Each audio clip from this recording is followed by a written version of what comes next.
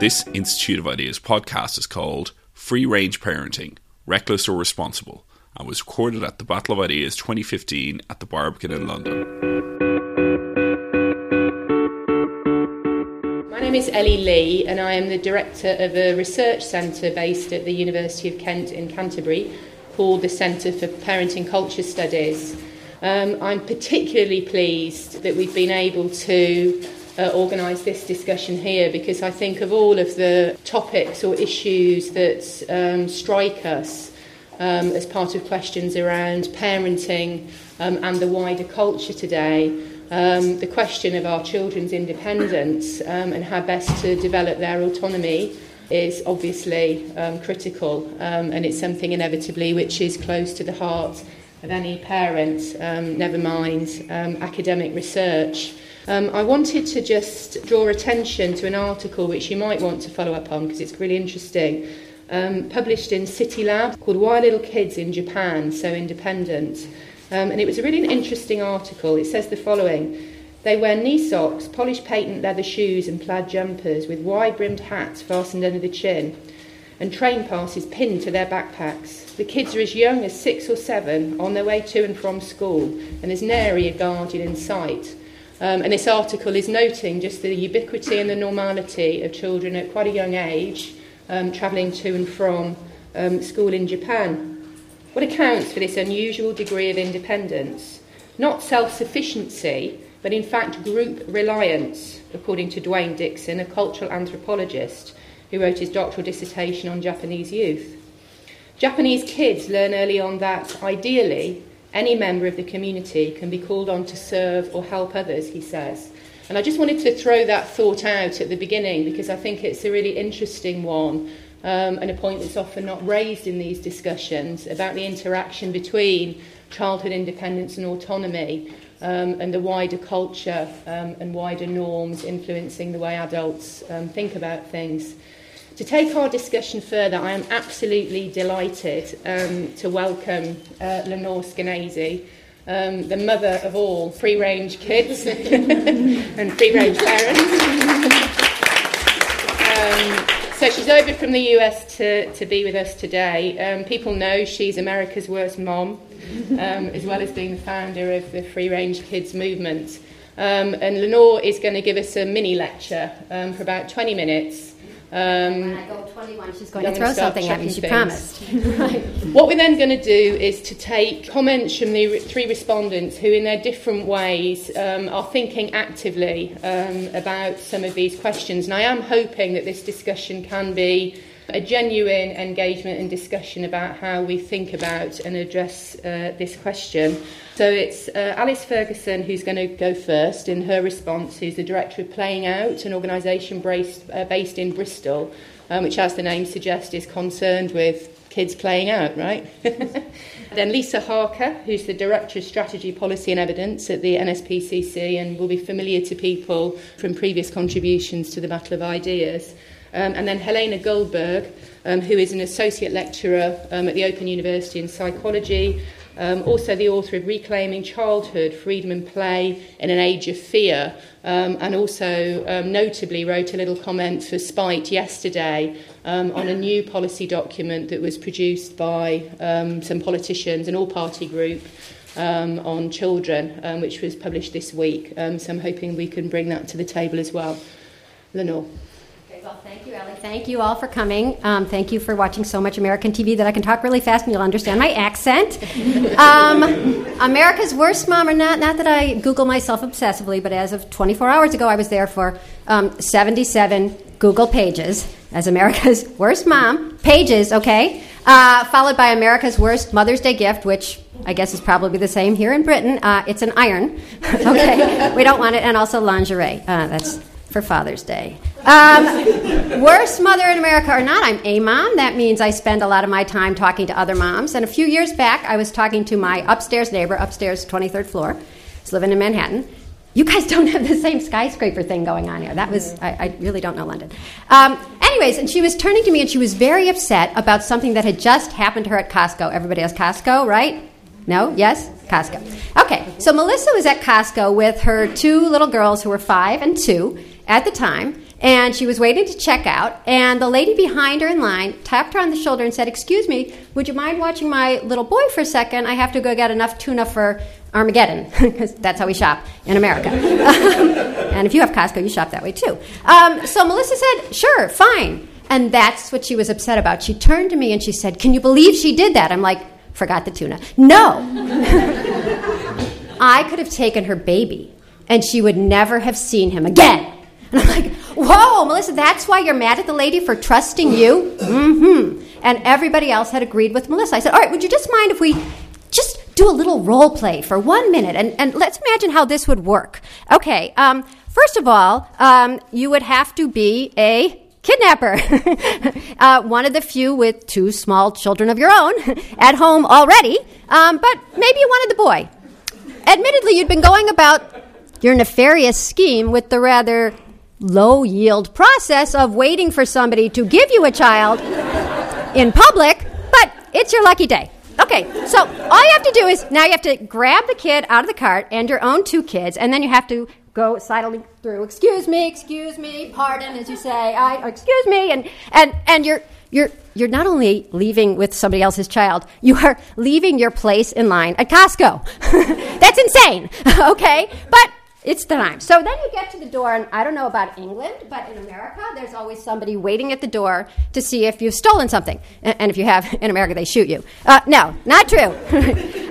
But yes, we're stealing that other child, and I'm supposed to be the baby. Shut up, kid. Let's go. All right, so finally, you're at the vast parking lot, and you're looking, and you're trying to remember where you parked, and you're a little nervous because it's your first felony. And then finally, there's your car. Okay, you get the kids in, you shove them in, you give them their drinks and their snacks and their board books, and then you have to figure out, in my country, at a certain age, you have to turn them from forward-facing. They go backward-facing until a certain age, and then forward-facing. You didn't find out the age of the kid, so you put them sideways, and then you always had Disney on. Now you got to do Bob the Builder because you got the boy, and then you put yourself in the front seat and you gun it across state lines, never to come home again, now raising 3 children under the age of 5 without a credit card in an assumed name in another state, and Melissa thought the other lady was crazy. So that's my whole question today. Who's crazy? The people who think that our kids might be okay for a few seconds in public without our eyes directly upon them, or those who think that our children are in constant danger? And I think you can know what side I'm on. But I wrote a column about this because I thought, what an amazing moment in American history. We actually don't think that you can go like this to your kid. Oh, I see you eating pizza. Sorry. I shouldn't have gone like this. See, terrible things happen when you take your eye off the ball. So I wrote this column because I was a newspaper columnist, emphasis on was, lost that job. But anyway, wrote a column, expected to set the world on fire, and I got like 3 emails. One said, "You're not crazy. I'm crazy for Skenazy," my favorite guy who wrote to me all the time. Anyways, nothing happened. But then, a few years later, our younger son, Izzy, age 9, and I have to mention my older son because otherwise I never mention him. Our older son is Maury. Done. So Izzy, age 9, started asking me and my husband if we would take him someplace and let him find his own way home, someplace he'd never been before. And we had to talk about this, me and America's worst dad. You never hear that. But we decided, yes, we're on the subways all the time. There's tons of people on them. Subway is tube. Okay, got that? The tube. We're on the tube all the time. Sounds like we're being pneumatic. And we decided, yes, he was ready and we were ready. So one sunny Sunday, I took him to Bloomingdale's, which is like, it wishes it was Harrods, right? And I left him in the handbag department. And it was deliberate. I mean, he knew it was happening. It wasn't like, Mom! No, he knew it was the day. And I left him in the handbag department because you go outside and there's the entrance to the subway. So he went down into the subway, and then he talked to one of those people you're never supposed to talk to. It's a man. A male. And he said, "Is this the way downtown?" And the man said, "Perfect for Melissa." No. The man said, "You're on the wrong side." Izzy went over the right side. He went downtown. He got off at 34th Street, the miracle on 34th Street. And then he took the bus home, the slowest bus in Manhattan, and he came into the apartment levitating, because he was so proud that he had finally done something that he felt was grown up, which is the great driving force of all children. They want to be big. And I didn't write it about immediately because it didn't strike me as that big a deal, had I known. But after about a month and a half of telling people about this and having the other fourth grade moms say they were going to wait till their kids were a little older, 38, 39, I asked my editor, should I write about Izzy's subway ride? And she said, yeah, sounds like a nice local story. Local story. So 2 days after why I let my 9-year-old ride the subway alone, I was on every possible talk show, and you guys won't know the names, but I could just stun you if you knew how important the Today Show was. I was on the Today Show, and I was on MSNBC, I was on NPR, which is like BBC. Anyways, I was all over the map, and I was being accused of being this terrible mom who didn't care if her kid lived or died, which is odd. It's like, well, I did have that extra son at home, remember Maury? But I started my blog that weekend to explain that I love safety. I love helmets and car seats and seat belts, and if you invite me to a baby shower, the gift I bring is a fire extinguisher. That's how, worried I am about every possible thing. But once I started the blog, I started hearing from people all over the country about things that had been changing in terms of protecting our kids that I didn't even realize were going on because I was in Manhattan. I didn't realize that parents were driving their children to the bus stop. Do they do that here? No? Yes? No? Yes? Yeah. Yes. Okay. Well, then I got one up for you. Then there are some, and they, of course, wait for the child to safely matriculate from the car to the bus. And then there are buses that stop at every house now. And there are parents who drive their kids from the garage to the sidewalk just to make sure that nothing bad happens because there's 50 feet. And that's just getting your kids to school. Do you call it by the same word? We used to say arrival and dismissal. Did you guys use those words, arrival and dismissal? And did you change them now? Are they now drop off and pick up? Oh, well, then this whole point will not be made on you. It's an amazing point in America. You have to trust me on that one because suddenly there's always drop off and there's always pick up because the parents are always involved and the kids are the FedEx packages. But that's just on the way to school. On the way home from school, when the bell rings, ding, ding, ding, there has been a line of cars snaking around the corner and down the block. Parents waiting to pick up their children. Does this happen here or should I just skip to point 2? Oh, there's a child. Watch out. Take her out. Right. You never know. And I hear terrible things about the people at the Battle Ideas. So do you guys pick up the kids in cars? Is that a huge thing here? Okay, well, in America, it's like this. There's somebody waiting outside with a walkie-talkie, and all the children have been gathered together, except the bus children, the children who nobody cares about. But the children who are beloved and are being picked up by their parents are in a room like this, and outside, a lady is standing there, and up comes the first car, and she reads the panel that's written on the dashboard on a piece of paper, and it says, Olivia, and she goes, Olivia's mother is here. Olivia, your mother is here. And they take her up, and they walk her outside, and they open the door and they shove her in like Obama, right? And then off she goes, and then it's Davy, your mother's here, Jeremy, your mother's here, Oliver, your mother's here, and it's like everybody's coming and going, and it's like there's snipers sniping and helicopters going in and bombs exploding, and it's like, get out when you can, get out! Come on, get out safely, please, God, I hope they make it home. And this turns out to be happening all around my country and maybe all around yours in neighborhoods that parents moved. Why? Why? Because it's nice and safe. So that was a surprise to me. But because you get to a certain age and you start thinking in the olden days we walked to school and it was up both ways, and you just think about everything is better as a kid, I wanted to make sure that something really dramatic had changed. And I found, drink your water, the smoking gun. And that is, if you get the double DVD set called Sesame Street Old School. You guys said Sesame Street. Right. How many am I holding up? Oh, wait, I can't do that here. Or I can do that here. I keep forgetting. Anyways, can't hold up one.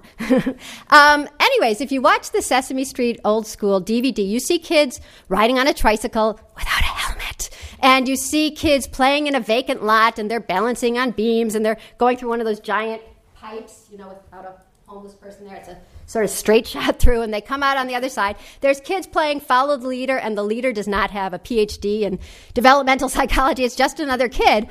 But before you see any of this, a warning appears on screen, and it says, The following is intended for adult viewing only and may not be suitable for younger viewers. I'm like, that's creepy. Okay, but the reason was that even Sesame Street, even public television, or whatever you call it here, your BBC, I get them all confused, can no longer endorse the idea of kids doing anything unsupervised. And I just didn't understand why. And so, as a reporter who didn't have a job and therefore had plenty of time to research a book, I decided to find out, where did that fear come from? How come my mom, who was a nervous mom, my sister is here today, she can attest, would let us walk to school and walk home, and she wasn't constantly thinking about us being abducted and killed? She made it back! Yay! I told you I was safe. Of course, it's England. You guys don't know anything about crime. We have to teach you. Okay, so where did the fear come from? I'm going to whip us through 4 different things that I think are different today. The first thing we have to blame is the media. You can scream it out. Oh, you're so proper. Oh, no, we won't scream it out. Scream it out. The media. We have to blame the media, right? Because the media is to blame, okay? You can turn on, this is where you always see how old I am. You can turn on the TV. What is she doing? Right? Turn on the TV and flip a few channels, which is this. And you will always find the story on the news of a child that something terrible happened to. And it will be on for weeks, sometimes months, sometimes years. The only fact that we know about Portugal in America is Maddie McCann. Like, I ask people in America to tell me any other fact they can tell me about Portugal. And I say, can you tell me anything about it from the last 500 years? Except for the Maddie McCann story. That's all they know, because that's the only story that mattered to the media, the story of a white middle-class girl who went missing.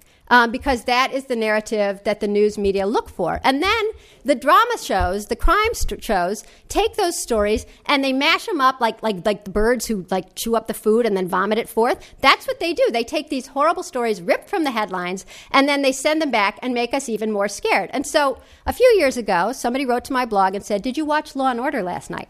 And I was like, "No, I can't figure out my TV."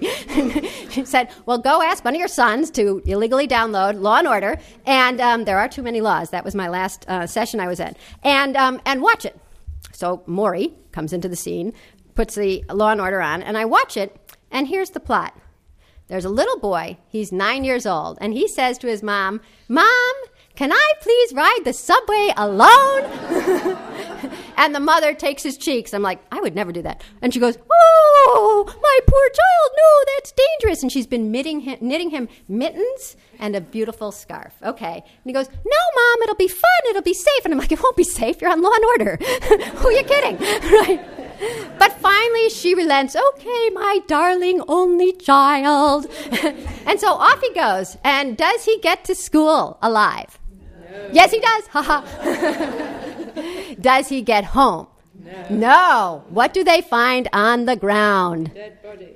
That's a little graphic. They find the mitten, because there were no empty swings available. So they find the boy, and I use this just as an excuse to show you a picture of how the media drives you crazy. Really, it's just an excuse to show you pictures. So this is the boy on Law and Order, okay? We all get a look? Boy on Law and Order. And that's my son. What a coincidence. Isn't that surprising? I guess you're not supposed to think of any person in particular, but that's how the media is driving us crazy, okay? From the news and the drama shows. Second reason we're being so driven crazy is that, oh no, speech outline. That's all it says. Well, I sort of know it by heart.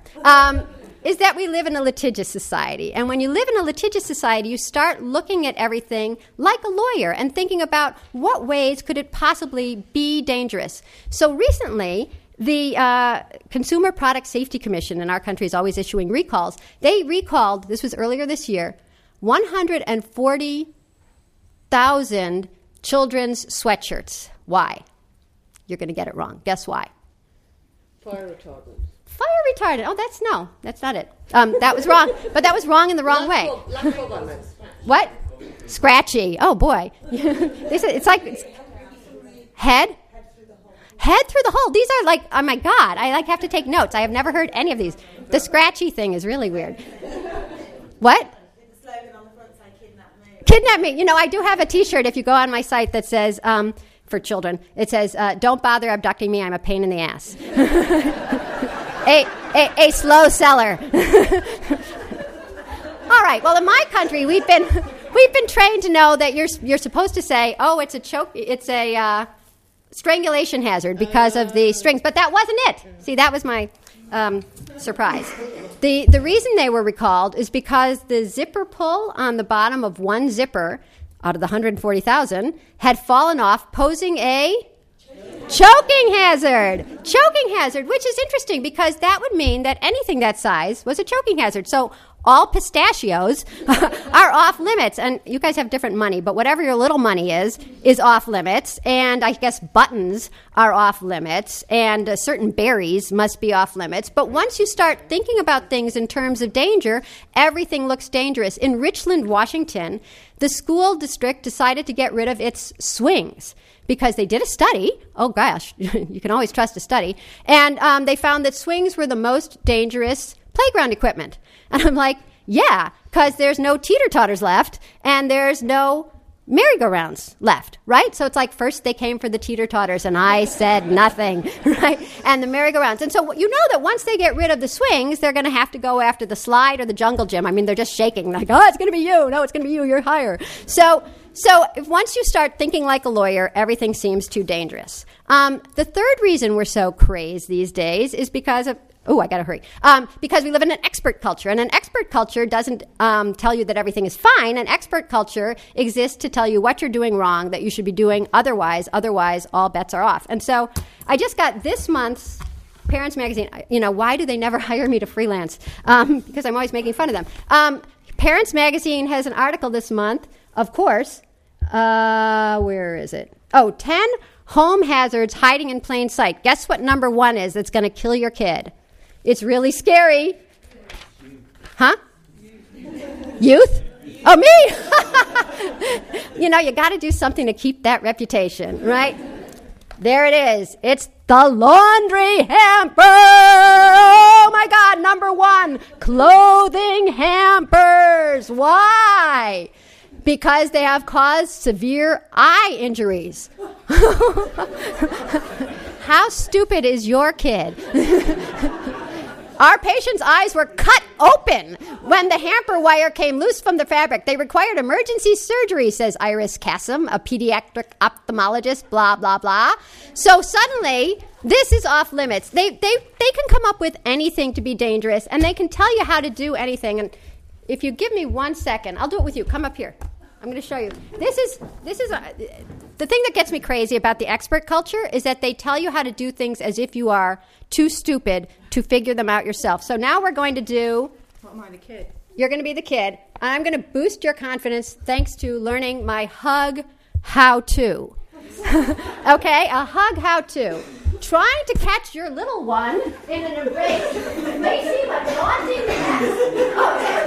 But hugging has more benefits than an expression of love. It boosts your kiddo's self-confidence. And then we have an expert. Hugs show children that they are loved and appreciated. Okay, not because it's something they did, but because of the other. And then they quote the guy. Okay, the perfect formula, get down to your little one's level. Get down, like to be a little one. And wrap them in both arms. Oh, wait, with chests touching.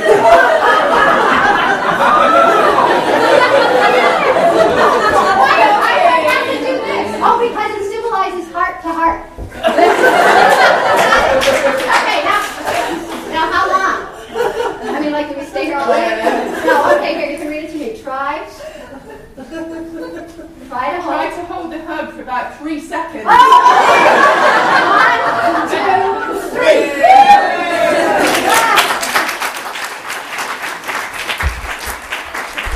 That was so tricky. I'm so glad I know how to do it now. I think I got it right? Yeah. Did you feel loved and appreciated? Okay, so there's the expert culture driving us crazy. And then finally there's, of course, the marketplace. And the marketplace knows that the easiest, I can't say dollar, what is it, quid? The easiest pound to get from somebody is the pound from a new parent. And so I'm going to show you a couple of products that you must buy. These are, what are these? Frank?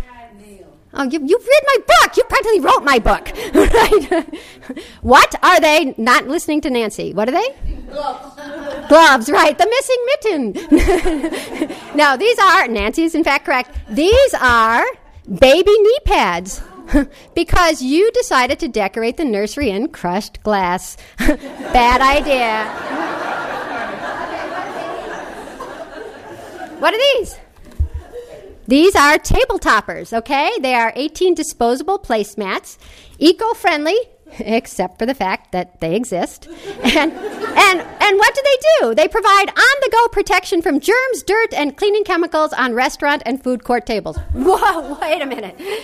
Protection from germs, dirt, and cleaning chemicals. So your child is in danger if the place is a filthy pigsty with yesterday's taco salad stuck to the table, or somebody came through and washed it. So basically your child is in constant danger. And my very favorite object is this. Nancy, shush. Right, close your eyes. Okay, what is this? I'd like to hear from somebody who doesn't know what it is. Just guessing. A rubber duck. Ha ha ha.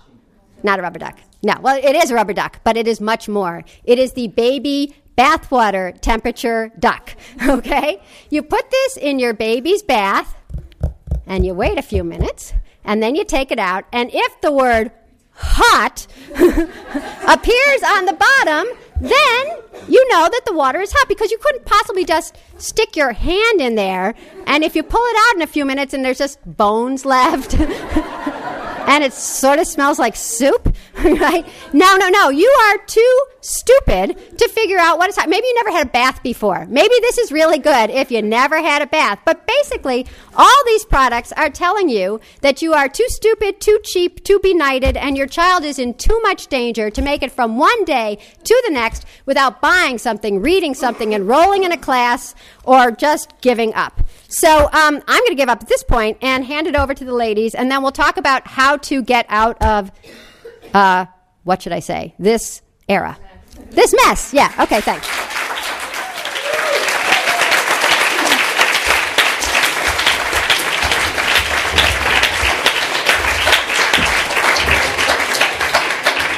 Well, you know what? I'm glad I'm not a respondent. Anyway, Alice. Well, it's quite a tough act to follow, Lenore. I was desperately trying to stick some jokes into my talk. I think what Lenore has done is actually really amazing, really impressive. Particularly since she's done it all in her spare time outside of her main job as a stand-up. Good joking! That's it now, it's really I'd probably consider myself a free-range parent. Comparatively speaking, amongst the parents that I know, I'm one of the first to let my children walk to school. I'm one of the first to let them go to the park by themselves. I'm probably what my school would consider our neighbourhood's worst mom, for that reason. I mean, I've had experience of the first time I let my son walk home from school on his own, and it was all agreed, and it was after a period of time where I had sort of trained him to deal with roads and things properly. He didn't come home on his own. The lollipop man walked him all the way home, and it was just this sort of sense that I'd done something wrong, a kind of implicit criticism of my parenting. But I haven't given in to it.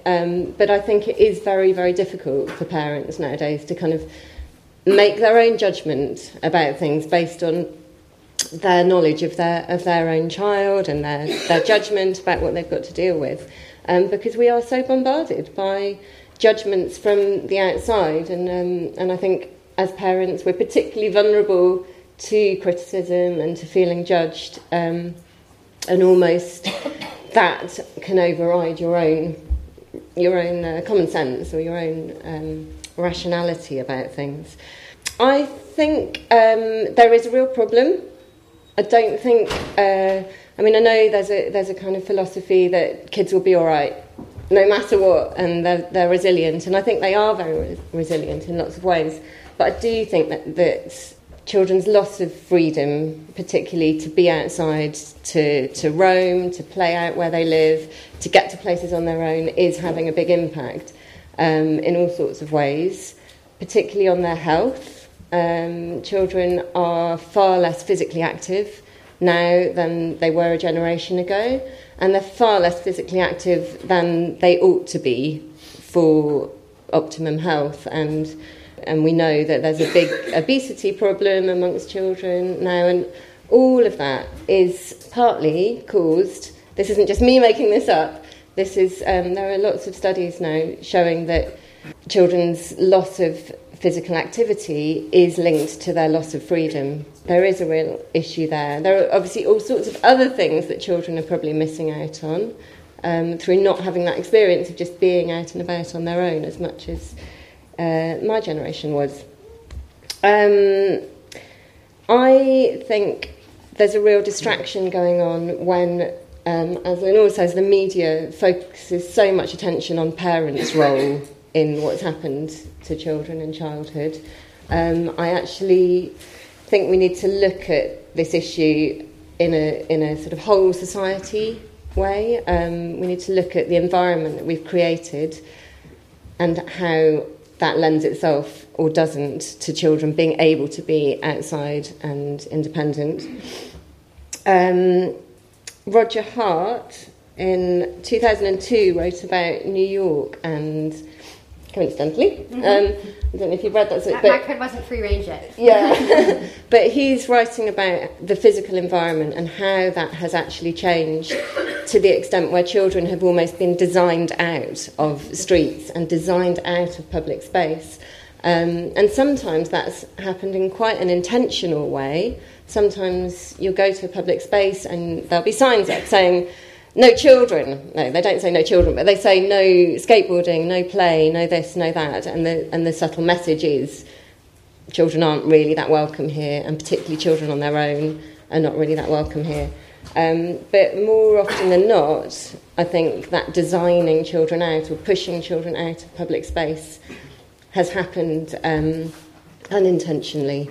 And it's just a result of not having really considered their needs, I think, more than anything. I think the main point I want to make is that, yes, there's an issue with the media and paranoia about strangers and all those other worries, but I think we're in danger of ignoring a really big, obvious kind of physical barrier to children's freedom, which is cars and motorised transport in general, having completely changed the physical landscape that children have to contend with on a daily basis. So that's my main point. I think we know from studies, so recent studies just been published by the Policy Studies Institute in London, looking at children's freedom and independence to roam across a whole range of countries in Europe. And one of their main conclusions is that the main barrier to children's freedom is parents' worry about traffic.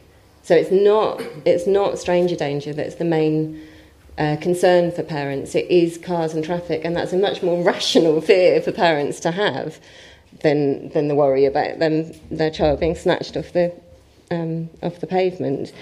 It's rational because child accident statistics are still way too high. Children, it's the number one cause of child deaths, apparently, is being hit by a car still. Children themselves say that they don't feel safe to be out and about in their neighbourhoods, often because of cars and traffic, and they don't like crossing certain roads because it feels unsafe. So all of that stuff is known, but for some reason we just don't seem willing to kind of really face it and address it. We're very much in love with cars in this society, and I think as adults we need to kind of really question that and look at it. And I think there's overall been a bit of a general acceptance that well, the world's changed and this is children's lives now and it doesn't really matter. They can still go to places. We'll take them to places. They've got other things to do. They don't need to be kicking about on the street. They don't need to be getting to the park by themselves. They've got so much else on offer. They can go to the youth club down the road or whatever. But I think, I feel myself as a parent, and I know from talking to lots of other parents, that it is not the same, and that all those activities do not compensate for children having that experience of finding out for themselves what it's like to be in a neighbourhood and to experience things for themselves, to encounter risk, and all those experiences. Have I got? Do I need to wrap up? Yeah, let's okay, stop there. I'll stop there. I've got solutions as well. I think some of those points about why this matters and whether it is changing the way children now end up is a really important area for us to look at. Lisa? I'll be brief because I want to get on with the discussion, and I loved your book. I really loved it and laughed all the way through. If anybody hasn't read it, you really write like you speak. I mean, it is a hilarious read. And I want to thank you for adding another word to my kids' vocabulary. So I work for a children's charity which is set out to end child cruelty. So whenever I refuse my children their third ice cream, they say, "But Mum, that's child cruelty." And now they're going to be saying, "But Mum, you like free range," So thank you for that.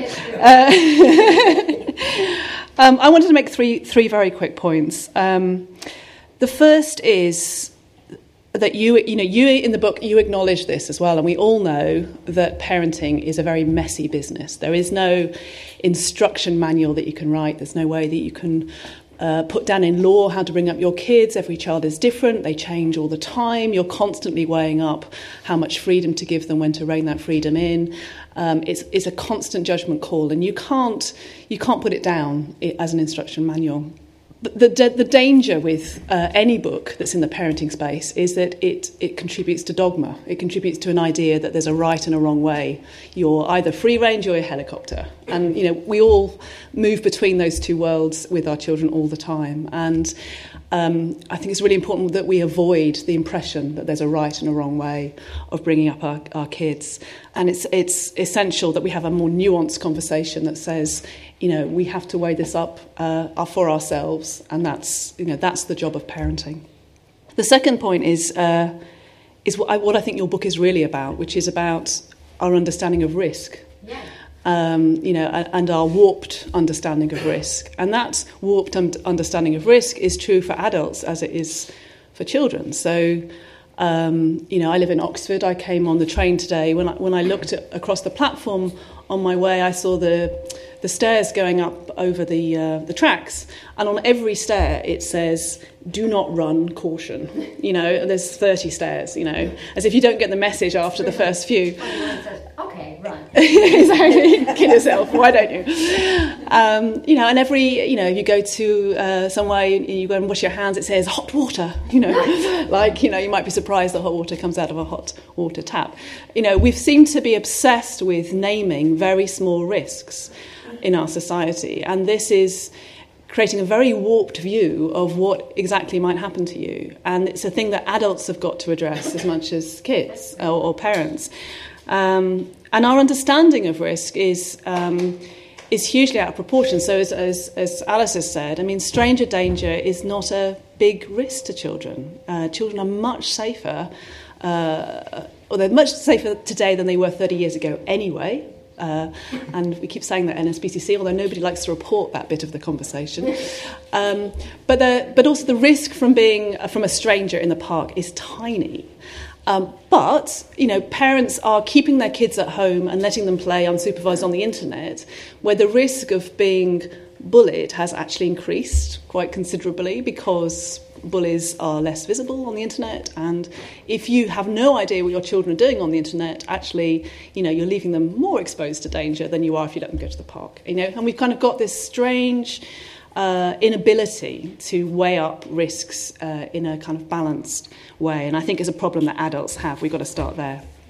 And my final point is about parenting and how competitive it is, and how judgmental it is, and how we've got to avoid books like this increasing that competitive spirit. You know, I'm a free-range parent. No, I know you're not. You don't have to avoid that book. No. But I think it's a real barrier to progress because, again, it kind of contributes to this idea that there's a right and a wrong way. It means that as a parent, you have a sense that I'm being judged by other parents. So you hear parents say this. You say, I would send my child to the park unsupervised, but I'm a bit worried about what other parents might think. You know, you're not putting the interest of the child before your fear about how others might see you. And it means that we are increasingly, I think, less empathetic about other people's choices and decisions. And for me, I work obviously in a field which is about trying to tackle the worst forms of human behaviour towards children, child maltreatment, a low risk, but nevertheless still happens in our society. The way that we're going to stop children being physically abused or sexually abused or severely neglected is not by sending in social workers and police or even charities. It's about changing the behaviour in our communities. It's about us supporting each other in different ways. It's about challenging behaviour when you see it in your own communities. And yet we are increasingly scared of having those conversations. We talk about, you know, it takes a village to raise a child, but actually we all deal with our parenting troubles in isolation of each other. And we find it increasingly difficult to reach out and support one another. And I feel it very personally. I have two adopted children who, went through very severe trauma at the beginning of their lives, and therefore their behaviour has been very affected by what they went through. So I'm the mum at the school gate whose kid is really acting out. You know, who's really spitting and punching and kicking and doing all the things that you really don't want your kids to be doing. And, you know, you just feel the sense of judgment around you when actually what you really need is understanding and empathy. And so I think the real danger of the discussions around parenting is that we reinforce that sense of competition and judgment rather than empathy. Okay, thanks. Elena. Okay, I want to pick up on this whole issue of trust, which is what you started with. I've forgotten the name of the... Melissa, who lived on the 120-something floor. Because I often, in the course of dealing with my children, sort of stop and dwell and think, how did my parents manage? How could they be as brave as they were? Because the five of us, they didn't know where we were most of the time. We were playing by the fjord. We were learned to swim in the fjord, and that terrifies me. And just recently we were reminded of a story where my brother, because when we moved from Bergen, he was 6, so he was 6 or younger when this happened, that him and my friend's little brother thought, why don't we borrow that rowing boat? They were by the harbour, and set off out in this rowing boat. And this stranger thought the 6-year-old should not be heading out to sea, so it pulled them back in. Wow. And, just thinking about that story, I think, of course, my parents are and were exceptional parents, but I don't think necessarily they were braver than me. It's more that they had that trust in other adults. You know, that when 2 6-year-olds get in a rowing boat, thinking they can head off to sea, 2 years younger than my daughter, who's 8. Don't do it. No. There's somebody there who thinks, oh, right, I have to do something and bring them back. So I think, for our parents, if they had raised their children the way we do, they would have looked very, very strange if they walked us to school. I mean, nobody walked us to school. If they organised play dates, nobody organised play dates. Yeah. But I think to go against the trend and try and give our children the type of freedom that we might have had, or somewhere at least approaching that, you have to be very, very brave and confident. I do think so, and I've got a lot of respect for you, Lenore, and you are a lot braver than me. I mean, you say you're presented as America's worst mum, and you end up going on these TV programs and defending yourself. I remember when my daughter tripped and fell carrying a glass bowl and ended up in A&E, and I'm questioned about where I was when this happened, and I'm mortified. But that's scary. Intimidated. That's like they're going to take your kid away from you because, you're obviously an abuser. Right? So I do think you have to be very strong to go counter it, and because you said at the end that let's look at how we might change things, because we're recognising there's a problem. How might we change it? Now, I used to argue. I remember I think a couple of years back I was on BBC Radio 4's Bringing Up Britain. And I argued what we do as individuals doesn't matter. And that might have been just an excuse because I think, well, I'm not as brave as some of these parents like Lenore. So it doesn't matter. It's not what we do as individuals because we need to confront the broader culture. I think I was wrong. I think actually what we do as individuals can make a difference. It makes a difference to our children's lives. It can make a difference to those around us in that it gives them more confidence. Like, you're letting your son walk to school. Maybe I should do that as well. And, so you can start making a difference. But I do think it's very important to realise that that's not enough.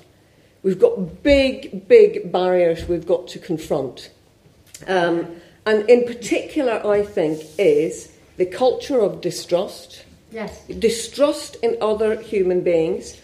And as part of that, this whole... Because that's what was so frightening to me, the redefinition of neglect. Yes. The idea that I might have been targeted as a neglectful parent because my daughter had a piece of glass in her hand, and where was I? Where were you? I was upstairs, and she was downstairs. Somebody else might say, well, where was I when she locked her older brother in the boot of her car? As well. What? Is there a cop in that? Or when I had to fish my son out to get... Anyway. My kids are fine. So I think we have to confront the redefinition of neglect, and we do need to have to confront the level of distrust that in other human beings.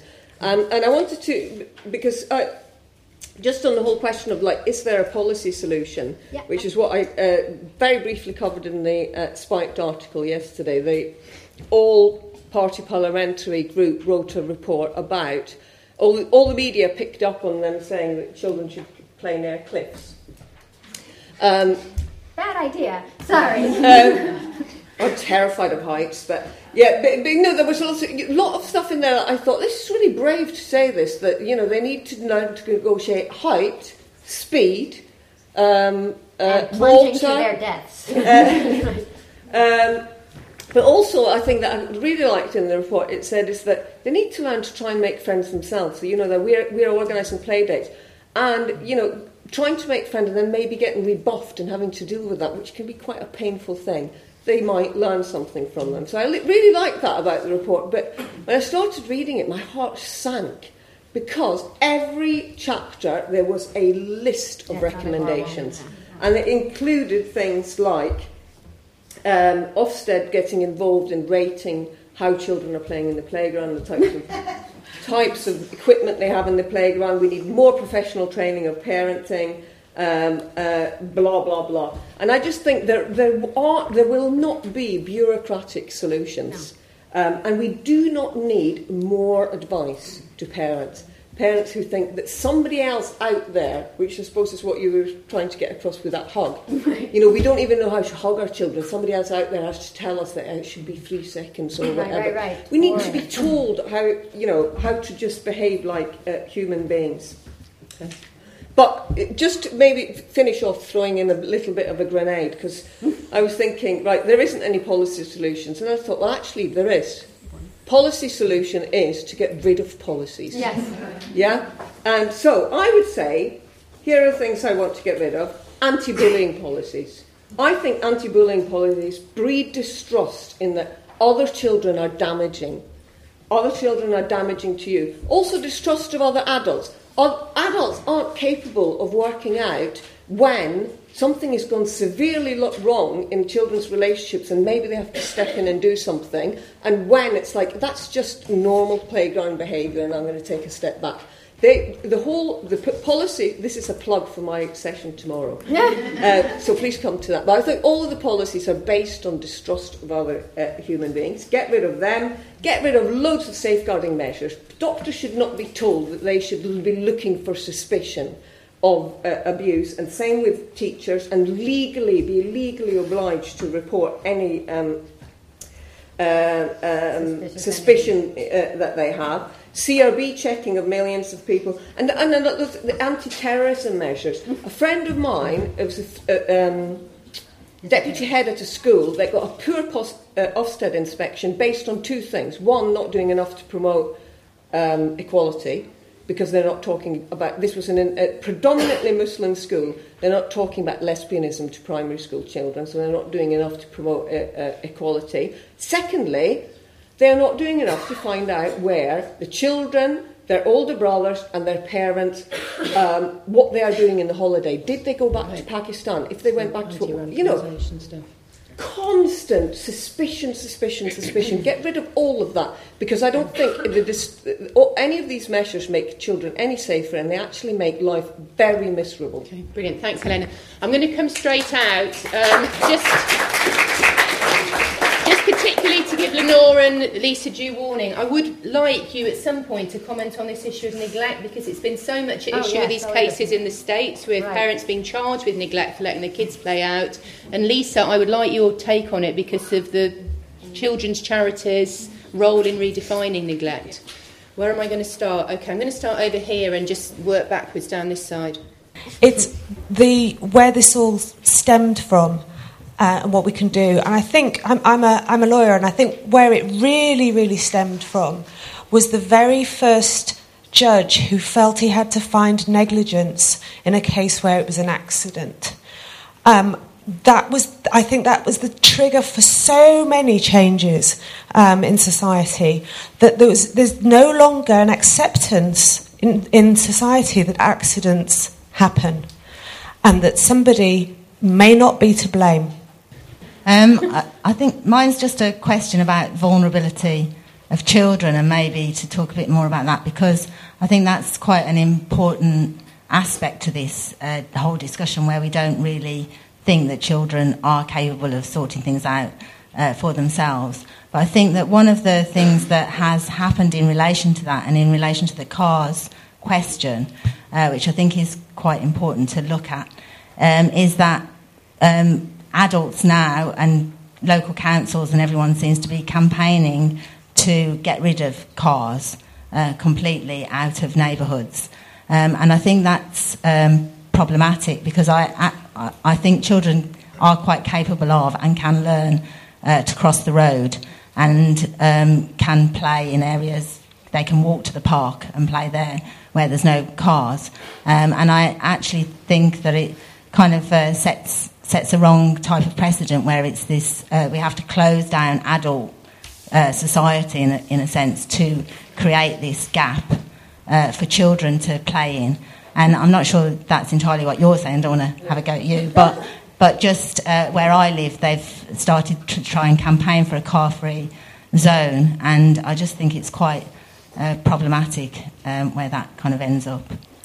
Well, first of all, to Lisa, I do think it's a bit rich for the NSPCC to talk about the problem of judgmentalism about parenting styles, because I think that's a lot of the problem that we're addressing at the moment is the fact that it's a very kind of official prescription about the things that you should or shouldn't do that underpin a lot of what parents then go and do in their daily lives. And I think that is really problematic, and I think that's where it starts. However, to Lenore, I do have I don't like the parenting as identity thing. Yeah. And this is just the kind of unfortunate where it ends up with the, I think your book's great. I think free-range parenting as an idea is great. I think, unfortunately, this is what we have to do. I mean, I've got school-age kids, and you do end up talking about, the fact that they walk home from school on their own or whatever as a kind of, I believe it's very important to foster their independence.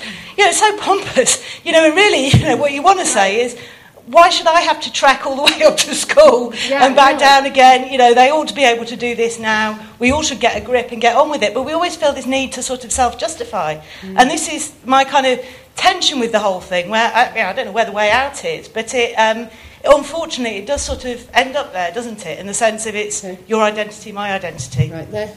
Yep, it's two questions and a quick point. That the kind of my risk, your risk kind of thing, I've got a real problem with, because whether it's strangers, it's cars, it's dog shit, bullying, what we're saying is it amounts to other people. It's other people that are the risk, and that kind of collapse in solidarity that was mentioned, I think, goes some way to explaining that in a sense, risk and fear operate in a free-ranging way, and they just attach themselves to whatever is around at the time. So there's something more going on there, and you know, in actual fact, it's more dangerous to be in a car than outside of a car if you're travelling to school. So there's a question there, and that's the casualty figures kind of back that up. In terms of Lenore, it's dead entertaining, it's really funny, but is it enough? Is it enough to laugh at this stupidity that's going on in the world? So there's a kind of question there in terms of, you know, do we need to take that a little bit further? I think in the past, we can look back at past parenting and we can gasp and say, oh my God, how on earth did they do that? But, you know, there's a change in narrative that's happened. And if the past was like if, you know, kind of Kipling's if, you know, you'll be a man, my son, if you do these various behaviours. I mean, now we're living in a what-if society. Right. And once you ask that question, the cat is out the bag, because it paralyses you. There's absolutely nothing you can do once you ask what if. So how do we get away from that is a really substantial question. Okay, next to you. Yeah. Thank you. Thank you, Lenore. I really enjoyed your talk, and especially enjoyed the demonstration of how to hug. Now you know. But I think, unfortunately, a lot of experts nowadays would think that you missed a step out in that how to hug process, because I think technically you are actually supposed to ask for consent. Yes, I did. And you didn't. That's why I have to leave the country. If she was happy to be hugged, and I think that was a big mistake on your behalf. But I think the idea that you should that we teach children nowadays that the proper process before being hugged by auntie or grandmother is that they should have consent secured, kind of sows the seeds of the mistrust, which I really do agree with Helena is at the heart of a lot of this. And I think what we as adults do is we really actively teach kids not only not to trust each other through anti-bullying initiatives, but not to trust adults through stranger danger campaigns, which, you know, I do agree are largely backed by the NSPCC, through the perils and dangers that are in their own home, through consent classes and PSHE classes at school. So this weekend, for example, I have left my 14-year-old and my 16-year-old at home alone for the weekend whilst I'm here. They've got a fridge full of food. I've said to them there's just 2 rules. 1, don't have a party, and 2, don't let anybody know you're home alone. You might phone up social services. This is being taped. So my real fear this weekend is nothing that they might get up to, but that some other adults might find out that they're home alone and decide to phone up. But the very fact that I had to tell them that kind of sows this idea that if they have a problem this weekend, what I would really love is that they could go to a neighbour or go to the old woman who lives across the road. Instead, I've had to tell them, don't let anyone know. I'm not broadcasting it to the room here, but I've had to tell them, you know, don't let anyone know that you're home alone. So if a house burns down, don't tell anyone. Just stay there. Frank, we are just going to keep working backwards, and I'm going to come to the front, and I'm going to come to this side. Thanks, Lenora, and I'm going to steal a lot of your jokes. I got all my ideas from Frank. Very, very good. On cars, I love car-free neighbourhoods. I think that they're a really good idea, but they've got very little to do with children and children's safety. And I think there's a bit of a myth that most parents are worried about cars rather than stranger danger, and that's why they don't let their kids out. If you come around where I live in Kent, you know, you have to struggle to find more than 2 or 3 cars over an hour. The parents don't let their kids out. And when we did some research and we talked to parents as to what were the existential fears that they were worried about, almost invariably they kind of stumble around, but when you scratch the surface, in the vast majority of the cases, it is stranger danger rather than about cars. And I think that I'm not for cars, but I just think that misses the whole point altogether, because it is the mistrust that we all talk about in different ways, which tends to crystallize around the stranger that really kicks in and is very, very important. As it happens, children love cars, and if you go to Brazil or most parts of the world where there's a lot of cars, kids have learned to be very good at negotiating with them. If you look at safety and accidents and death and look at the patterns, if you look at the number of children that are seriously injured and all the rest of that, it's been falling in a really kind of positive way over a very long period of time. Even though the cars that are around are far more than it was in the interwar period or in the post-war period. So I do think that's a bit of a myth. And the research that suggests that it's the cars, actually, I think it's just poor sociology. They're relying on kind of methodologies that don't really get at the bottom of it. I mean, one of the things we learned in sociology, in methodology, is that the first answer that people give you, or the kind of immediate reaction they give you, what trips off their tongue isn't necessarily what motivates them and what's behind it. And I just think that we need a bit of a reality check and realize that it's something else that's at the bottom of it. It's parents mistrusting and being suspicious of the world out there that's really important, not cars per se. Thanks. Okay, behind you. That's it. Hello there, I'll be brief. I just have 2 points to make. The first is, collectively, between the 5 of you, I think it was only Lenora who actually referred to fatherhood, and that was in a joke, which is fine, but I think it's important to sort of maybe talk about that element of parenting, because I'm kind of feel like the panel is predominantly mothers, which is fine. Kinda. But I feel like the sort of... Who do you think we've left our kids just did, yeah. Oh. We could be transgender. Yeah, that's true. I might be making some assumptions, for which I'm very sorry. But this kind of leads into my second point, because as far as I know, I'm not a father. But Did you hug her? I am an uncle to 2 nieces, and I find it the strange danger thing to be actually quite destructive and almost quite insidious, because when your pregnant sister presents you with a 2-year-old and tells you to look after that 2-year-old for 2 hours, you do it. And if you're a male carrying around a 2-year-old, I think assumptions are made about you, which I think really epitomise and crystallise this idea of a cotton ball child. I think it's quite... on a personal level, I sometimes feel that I'm impeded from bonding with my nieces because of this truly ridiculous fear. I think that's actually quite damaging. Hi, as a person that has recently turned 16, so I'm no longer considered a child, but I wanted to get your views on actually how to deal with slightly older children. So when it's no longer don't take sweeties from the stranger, make sure you look left and right and left and right again. And you should. Babies come from when a mummy and daddy love each other very much and all that. But at what point do you then change it and it's now looking at more sort of adult issues? It's about mature relationships, platonic or romantic, or looking at sort of just talking about more sort of adult sort of issues rather than, because, obviously... do you look after any younger kids? I have a little brother.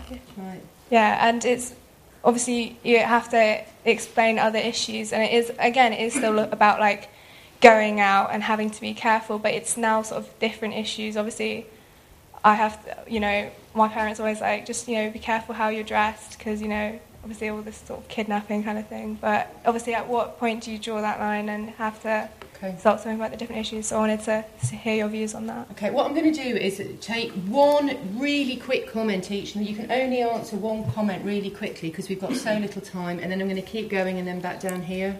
Okay. Shall I start? I think there was one address, 2 came to me about NSPCC. Very quickly, I think if you look at what we actually say about parenting, we almost always say in our advice, we're asked for advice all the time, it depends.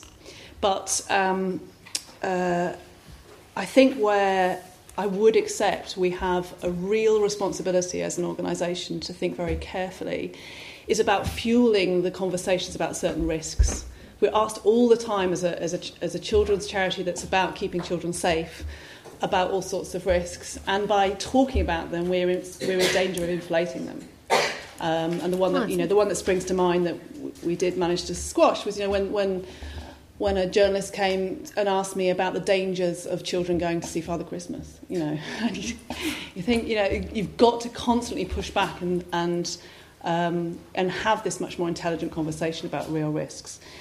If your kids, if somebody in your neighbourhood decided they were going to phone the NSPCC today because you've got your kids at home, our helpline would not, alert social services. That's great. The majority of our calls that come into the helpline are dealt with, as advice, and in a way we stand between the police and social service response and civil society. We say to people, don't wait till you're certain. If you're worried about a child, let us know. But most of the calls that come into the helpline are resolved without having to alert the authorities. So in a way, we can play that role of trying to provide a much more intelligent response to concerns about level of risk. Okay, Alice, did you want to send me your card? Yeah. Just to clarify, I'm not necessarily advocating that we have to get rid of cars completely, but I'm just saying I think the balance is tipped too far in favour of adults' supposed right to drive wherever and whenever and whatever speed they like. Overriding children's right to have a reasonably safe environment to live and to be out and to play out. And I just think it's a matter of balance, and we've got to look at that and be honest about it. And we don't want to give up our right to drive, and cars give us, as adults, give us a huge amount of freedom, ironically, but it's maybe at the expense of children's freedom, that just really simple freedom that I had as a child to go outside and play on the street and just go and call on friends and things. Just to say, what my organisation does is support people to organise short, temporary road closures to bring children and adults out of their houses onto the street so that children can play. And a big part of the point of it is to try and build that sense of trust amongst adults and children in the community, to make people realise that they live in a community, they're not in these isolated units, they're part of something, there's a sense of shared responsibility amongst the adults that live on that street and in that neighbourhood, and also to give parents a bit of confidence that they're not complete weirdos or wackos for wanting their children to be able to play out on the streets, that they're in good company. A lot of other parents want the same thing. So I'd love to live where you live if there's not a problem with cars and traffic, but there's still no kids limiting children's lives, but there certainly is where I live, and I've talked to a lot of other parents that feel the same. All right, Helena?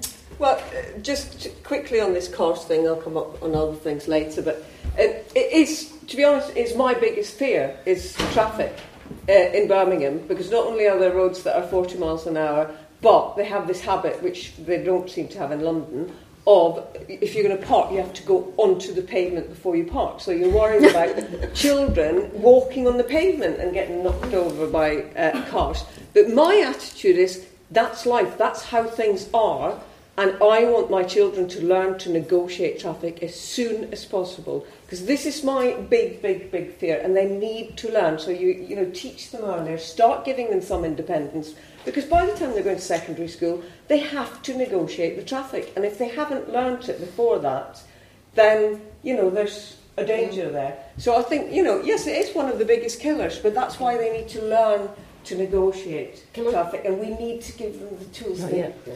And it's you have to hammer it in over and over and over again, looking left and right, and they're still just run straight onto the road. Right. No. Tell that 16-year-old that your mom is right to say look left, look right, look left again. Although maybe not in your country. Maybe you should look right, left, right. We learned left, right, left. I'm just going to put in one plea for something that I think would make the whole world better and all these problems go away, which is the benefit of the doubt. Okay, you see an adult with a kid, you give them the benefit of the doubt that they're not a predator. You see a kid out by themselves, you give them the benefit of the doubt that their parent hasn't totally neglected and forgotten them or left them at home for 2 days like some terrible parents do.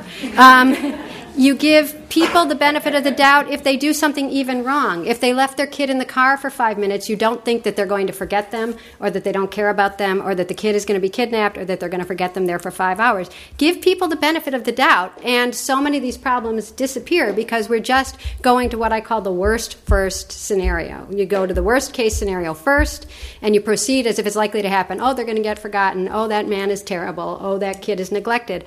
Usually it's not the case. So let's just dial back, benefit. All right. Anyway, it's an observation, actually. In relation to this issue around cars, I think there are often times when there are so many cars, it appears that they're just too many. But that's usually the time, very early in the morning, when children are being dropped to school. Right. That's my first point. So, yeah, in some ways I'd agree with you. Let's cut out the cars, let's get the children to walk. In terms of finding a place where you see children very young, from the ages of between 6, actually younger than that, let's say 4 to 8, walking along the street, holding hands in groups on their own, come to Casenoff Road any time during school times, and you will see these children walking to and from school, unaided, no parents. It's absolutely amazing. You'd find it amazing because it's just precisely because it's unusual.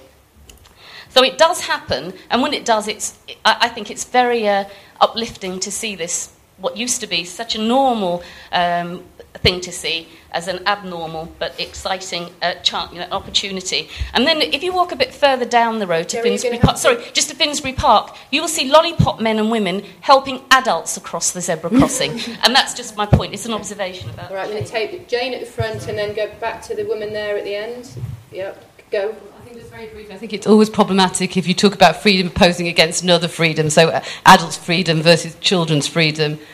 It just doesn't work like that. And I think probably our fear for our children is really a fear about ourselves as well, isn't it? It is about a fear about other adults and a fear about what other adults might do to our children and what adults in their own home do to their children. I think that's often fueled, Lisa, you come over as very reasonable, but certainly watching NSPCC adverts, it does appear to me that has been an organisation that has very much brought fear into the heart of the family and hasn't allayed our suspicions of each other.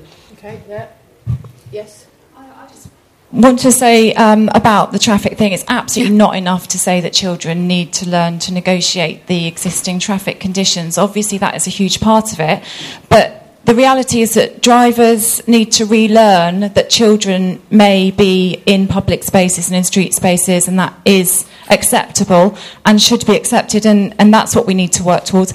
And the other thing I just wanted to say is I think that some of this is about a lack of acceptance that there is intrinsic value in children having adult-free time, and I think there's a general view that somehow or activities that are organised and supervised and choreographed by adults are somehow superior, and that children, having time without adults, actually there's something quite feral and dangerous about that, and they don't have the resources to use that time productively. So those are a couple of points I wanted to make. Okay, woman in the blue here, and then pass it back to the woman on the end of your row. So go. Yep. Thank you. I'm from the Wild Network, and we, just going back to everyone's point about barriers, there has been a systematic change in society.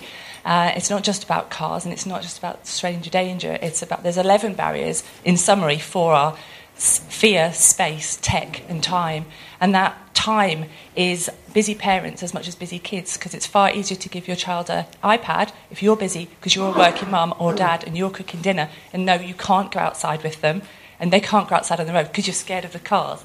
So all of these things combine as a societal issue, and really we find at a grassroots level you can just tackle each one, and each, we need playing out and we need NSPC, because collectively we have to tackle them, one little thing at a time and everyone together, because it's not, you can't just roll out one fix. It's not just cars. Thank you. I'm a product of a free-range childhood, and I hopefully brought my sons up in the same way, so I completely agree with you. But I'm actually going to come to this from the point of view of a teacher, because I think all this literal stuff that we're talking about, it's very interesting when it then contrasts with what we're trying to do in schools. So I do see all the gates and the CRB checks. I do see the parents driving their children right up to the school gates. I do see the parents who haven't got the courage to allow their children to make their own decisions about the choices of subjects. And then when they come into school, we've then got to talk to them about resilience and independence and independent thinking, and they can't do it because they've been so babied all the way. This is why I'm here with a group of my students. I can see one of them sitting there. So we're trying very hard to encourage thought. But I just thought it'd be interesting for you. I'm holding the risk assessment. So just to be able to bring students to this event, the form, for example, says that I cannot be held responsible for any loss, damage or injury suffered by my daughter. I agree to indemnify the collegiate, its employers and agents against all liability, injury, loss to persons including death, damage to property, legal expenses, direct consequential losses and damage due to the acts and default of my child. And unless I fill that in, I can't come. I was just interested to see if the panel could talk a little bit more about the issue of fear. Helena made the point that her parents were probably quite much more trustful of people in the community where she lived. I'm not sure necessarily that parents are necessarily more trusting, I think. What I do think is they didn't distrust other people. I'm not sure that my parents necessarily relied on other adults to look after the children as we were playing out. I think it was more the fact that we could play out because they didn't distrust other people. So when we did play out, we just didn't see adults. Adults were absent in most of our growing up life because we were out playing. So I think the issue of fear, and I've heard Lenora talk about fear in a more extended way on an interview yesterday, and I do think that is at the heart of it. So I think it's just, I think the fear is, I think the issue isn't about how we bring up our children, it's about how we relate to adults around us that allows us to then just do whatever we want to in relation to how our children grow up. Okay. I think the one thing we've got to address is the response when things go wrong. It kind of relates to your worst first scenario, because the fear that you might leap to a police response, a social care response, is also driving people to stop taking action when actually people need help. And so actually what the child protection system needs to do is to work to stop people needing it. I mean, that's what we need in place. You know, when Daniel Pelker, the little boy who was badly neglected and sadly died, he was seen by endless police officers who saw domestic violence. The school could see he wasn't eating. There was many points at which help was needed, and yet nothing happened. And so I think what's wrong with our child protection system is that we have just such a police sanction response rather than the sort of support and early intervention that would help families at a much earlier stage. Okay, so I mean, I think this is a really complex area, but I've sort of been corralled into talking about cars somehow. So I'll carry on that vein. Yes, child accident statistics have dropped, but that's because a lot fewer children are out and about on their own. That's the main reason that child pedestrian accident statistics have fallen. It doesn't mean that everything's fine and dandy. Actually, you know, that there is a problem. There's a physical issue there that I think the focus on parenting and trust and all those other issues that are there is distracting from the fact that there are decision makers, policy makers that could be doing something really quite simple to make quite a big difference to children's ability to be out and about, and to parents sort of feeling okay about that. And just in response to what Helena said, no, I'm not the kind of parent that's going to wait for that utopian situation to come about before I let my children have some licence and some freedom to roam. I will teach them about dealing with cars and dealing with traffic so that they can walk to school by themselves, so they can get to the skateboard park. But it's not to say that I feel 100% happy about it. I would prefer it if the streets were safer. Right. Helena, really briefly, we're seriously out of time here. Come on. I just want to say, I don't think it's just that our parents didn't distrust other adults. They trusted them to behave as adults. Should we have an accident, another adult would be there to comfort us. Should we do something really silly, an adult would be there to stop us. Why don't we trust adults now? this is just going to be assertive. I don't think it's just the media, and I don't think you should point the finger at parents, which some seem to have done here. It comes from officialdom, policy, charities, laws, politicians. Okay. I have one law that I think is a great idea. I'm the speaker here. It's really fast. And then afterwards you can come and ask me about the Free Range Kids project in schools. It's free, it's fast. But here's a law that would solve all our problems, and it's one sentence long. It's called the Free Range Kids Bill of Rights. And it's that our children have the right to some unsupervised time, and we have the right to give it to them without getting arrested.